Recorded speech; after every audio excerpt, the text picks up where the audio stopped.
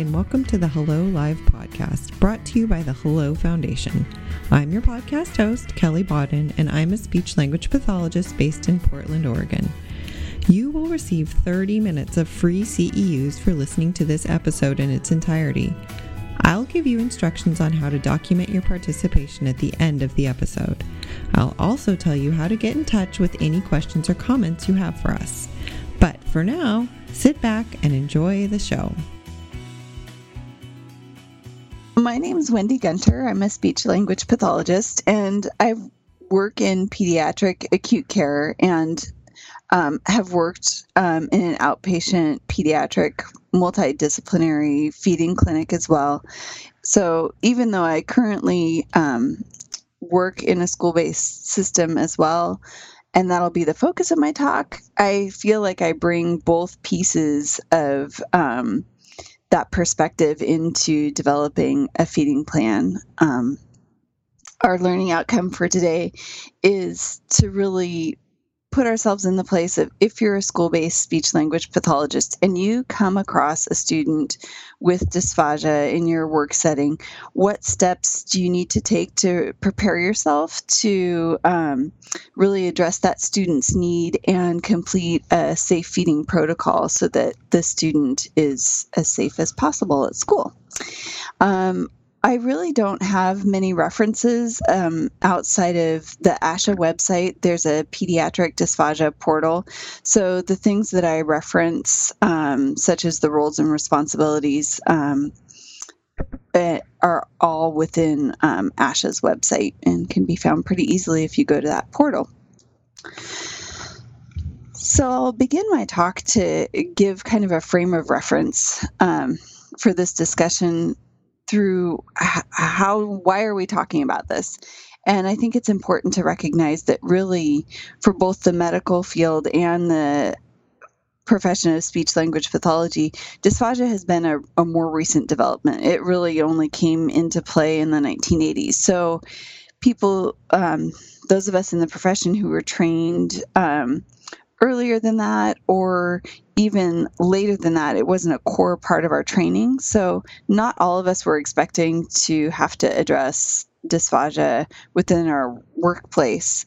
But of course, it is very clearly within our scope of practice. The reason that school-based speech pathologists are currently struggling with this issue is because we now have students that have dysphagia that are in the schools, and really it's part of their least restrictive environment to be able to attend school, to eat at school, to be part of the cafeteria mealtime experience that really we serve as in the same way that communication gives them access to the school and the curriculum, so does being well nourished and feeding safely. It makes that experience for that student a key piece to that. And I think it hasn't been an issue so much in the past because we know that the prevalence of pediatric dysphagia in general has increased. We now have very low birth weight babies, medically complex children that have an increased survival rate. So then the prevalence of these individuals then becoming part of our school-based population is much more of an issue than it used to be. And so I think that division that there used to be between being a medical speech-language pathologist or a school-based speech-language pathologist really is an artificial division that really doesn't exist so much in the field anymore. And in fact, we know from the roles and responsibilities that we are supposed to, that is definitely our role, to diagnose pediatric dysphagia, to extract information out of our bedside or clinical swallow eval and talk about how that function affects that person, and to be able to conduct a comprehensive assessment that looks at all the pieces that we need to bring together. That this is something that we're expected to do as part of our profession. I think 2 bullet points from the roles and responsibilies within pediatric dysphagia that are particularly important to this talk are, one, to recommend a swallowing and feeding plan for daily management of swallowing and feeding activities that is referenced in the individuals in the IEP or the IFSP or the 504. So that's one of the things that is our role. And another is recommending related services when necessary for daily classroom management and therapy. So we really are expected to be an integral part of that interdisciplinary feeding and swallowing team, and to help assess and control, be part of that risk management, and to collaborate with all the other professionals to really help serve that student well. I think it's important to know as well that our code of ethics says that we have to hold that the welfare, that first principle of ethics, we have to hold the welfare of the people that we serve paramount.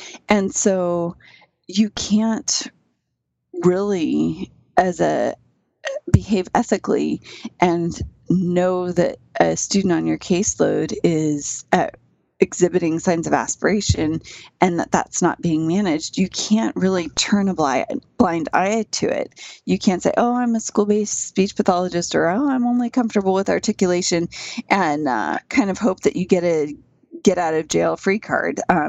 You actually have an ethical responsibility to deal with it. You might not, because of course the other part of that catch-22 would be that you have to be competent in that service. So you may not be able, like, right on the spot to do something with that, but you need to still protect that individual and to make sure that they're served well, and be that liaison if you aren't the person who actually is going to provide that service. Another piece that kind of pushes this in our face when we're in a school-based setting is that we are part of the system that we need to protect the kids that we serve. And just from a more global perspective of being mandatory reporters of neglect, most states have something like all citizens have a responsibility to protect those who cannot protect themselves. So we also are looking at vulnerable populations. And as we do that, we may come across situations where we have a child that, even if the parent isn't advocating for safe swallowing, we know something about dysphagia and we have to step forward and protect this child. In fact, I had a recent student, a high school student, that I think makes a good case for this. He's in a self-contained classroom in a high school and has cerebral palsy. And I was in the classroom for other reasons. He's on my caseload, but I'd just gotten to know the classroom and the students in it, and was serving one student while he was being fed, and he was exhibiting frank signs of aspiration. He had some color changes. I could hear him coughing and becoming kind of wet and gurgly. And so that was another situation where I thought, oh my goodness, okay, this kid's on my caseload. So the next step was I kind of dove into his history, and he didn't have an existing safe feeding protocol. So definitely that kind of got the ball rolling for me in a situation where it wasn't necessarily, nobody was referring him to me, or even very concerned about his nutrition and swallowing, but I couldn't choose to ignore that.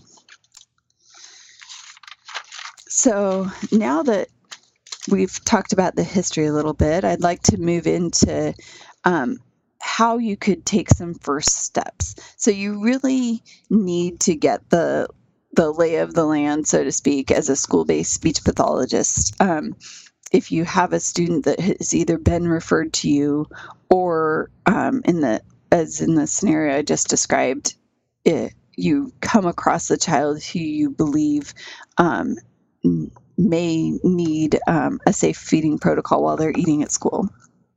The the first step that I take is to really start to identify my team and the personnel resources that are available to me. Those really vary a lot within a district. And so that is something you'll have to explore right away, because it may not even be your job.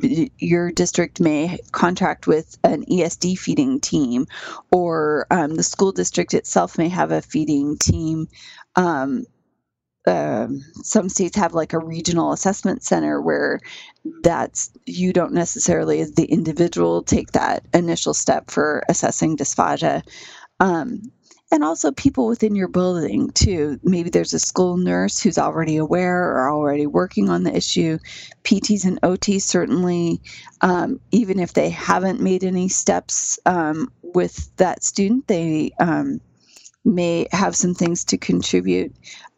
Other speech pathologists within your district or system may have already started something, or may know who takes on that role within their team. Medical teams in particular really welcome that interaction from the school-based personnel, really as the person who is feeding them or in daily, contact with them. It's pretty typical that you're having maybe 3 mealtime experiences, like 2 meals and a snack within a school day. So you get much more frequent contact about what's baseline for the student than someone who assesses them clinically and has less of that, what's their typical mealtime experience. So you would find if you were able to get a release of information, that then you're able to access information like most recent modified barium swallow studies and fees. And a lot of times that's your only access to a pediatric dietitian. So it's really a reciprocal relationship that benefits both of you. And some districts have social work who take up the interaction with the parents and really smooth that out. Psychologists, you'll be interacting with cafeteria workers, and then of course the special ed teacher or the special ed case manager, as well as the people who would be feeders. So all those people might have different pieces of the history and different perspectives on the interaction on how you are at this particular junction with the student. So that's going to be kind of your first step in getting a sense of what needs to be done. I think the next step is to really know what you don't know, figure out what hasn't been done, getting a history from the parents. They may just hand over a lovely report where they've just been to a multidisciplinary feeding clinic. An example of this for me was I had a child with a seizure disorder who was in 2nd grade and was on a 504, and our team was considering eligibility for special ed. And he had a fairly poorly controlled seizure disorder, like sees most of the night, pretty typically, and he was dysarthric. And so I was a little suspicious that there might be some dysphagia. And so I asked mom, some screening questions, and sure enough, she has already twice done the Heimlich on this little guy for an obstructed airway. So you already start to figure out some of those pieces that you have to put together. And then another piece that you need before you really move forward on a specific student would be to understand the district's policy on feeding protocols, what procedures they have in place, and have that conversation with your administrator. So in the case of the high schooler with cerebral palsy that I was talking about, when I figured out that not much had been done, the parents had never taken him to a feeding clinic. He by everyone's account had never been assessed for dysphagia.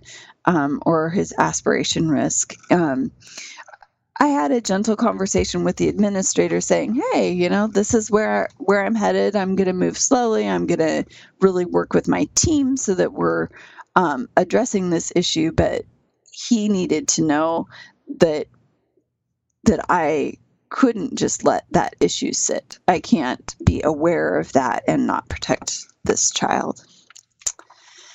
So if you kind of move through that decision tree and you've, gathered your information, figured out who your team is and what information you need to get on this student and what the policies and procedures are, it's not uncommon in a smaller district to find that, no, there's no protocol in place. So then you kind of move to that next step. And sometimes the answer is no, there's no feeding team. And then it's possible that you then say, well, has this child's feeding and swallowing ever been assessed? And the answer might be uncomfortably no. And so that's kind of at the point that I think this discussion really centers around, which is, gosh, here I am. There's no policies and procedures for me to follow. I don't have any direct access to a school-based feeding team, and this kid has not been assessed. What do I do now? So if there was a medical assessment, your safe feeding protocol can essentially be those recommendations from that report. There's no reason for you to really start anywhere but there as the core of your feeding plan. So that is a lovely place to start if you have something like that. And then you would move through starting to develop your feeding protocol just through a clinical feeding eval. Typically, I'll start off with the baseline history, which you had gathered anyways when you met with the family, so and did the record review. So what is the medical diagnosis? That's often your tip off to what else might be going on. Specifically, what is the swallowing diagnosis? And you may end up coming up with that just through your clinical evaluation of the student. Do they have oral dysphagia or pharyngeal dysphagia? And what are you characterized by what? Do they have poor bolus formation, or are they buccal pocketing or limited oral containment? What are some of the issues that you've seen when you've watched them feed? It's important to talk about food allergies because in a lot of ways this becomes the script for your team to follow when feeding this child, and there may be like a substitute para. You need to mention things like medications and who could administer those if they're given orally at school. And then talking about what you can't feed this student. So, is it no hard foods, no mechanical soft? Is it what things can't this student eat, and what their preferred foods are?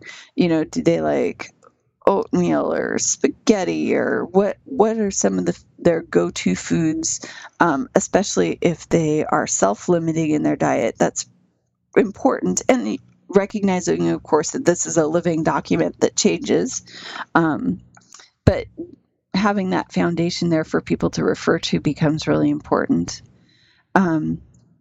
The next thing that I typically put in my safe feeding protocol is contraindications for feeding. So what do people need to know about when not to feed that student?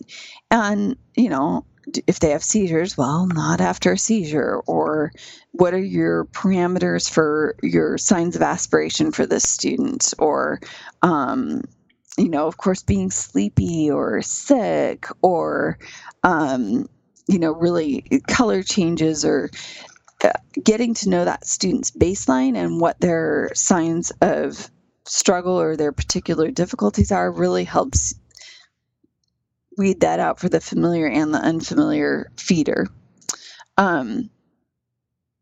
then I tend to describe in detail the feeding procedure. And at this point, I think it becomes particularly a multidisciplinary document.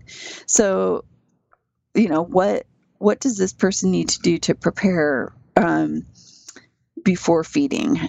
Gathering any specific utensils and equipment. This is where your PT is going to help with, wheelchair and tray and chest harness and positioning, or your OT may be saying a built-up spoon, or making sure that the cup does or doesn't have handles, your food thermometer, your general universal precautions on top of just how this specific child is feeding at this time. And then how to prepare the foods. Do they need to have access to a blender or a food grinder, microwave because of the temperatures? What types of things do they need to have while they're preparing the food or while they're modifying food from the cafeteria? I always embed universal precautions, so washing the hands of both the student and the adult after as a step in there. Positioning, again, the PT or the OT or both on your team are going to talk about that. And, gloves, making sure that the feeder you're training is recognizes when they need to be gloved. And how to offer foods. Do you place it on the tray? Do you give physical assistance? Again, I think as speech pathologists, we deal less with this part, although we're probably going to be speaking to things like rate and how to help pace them.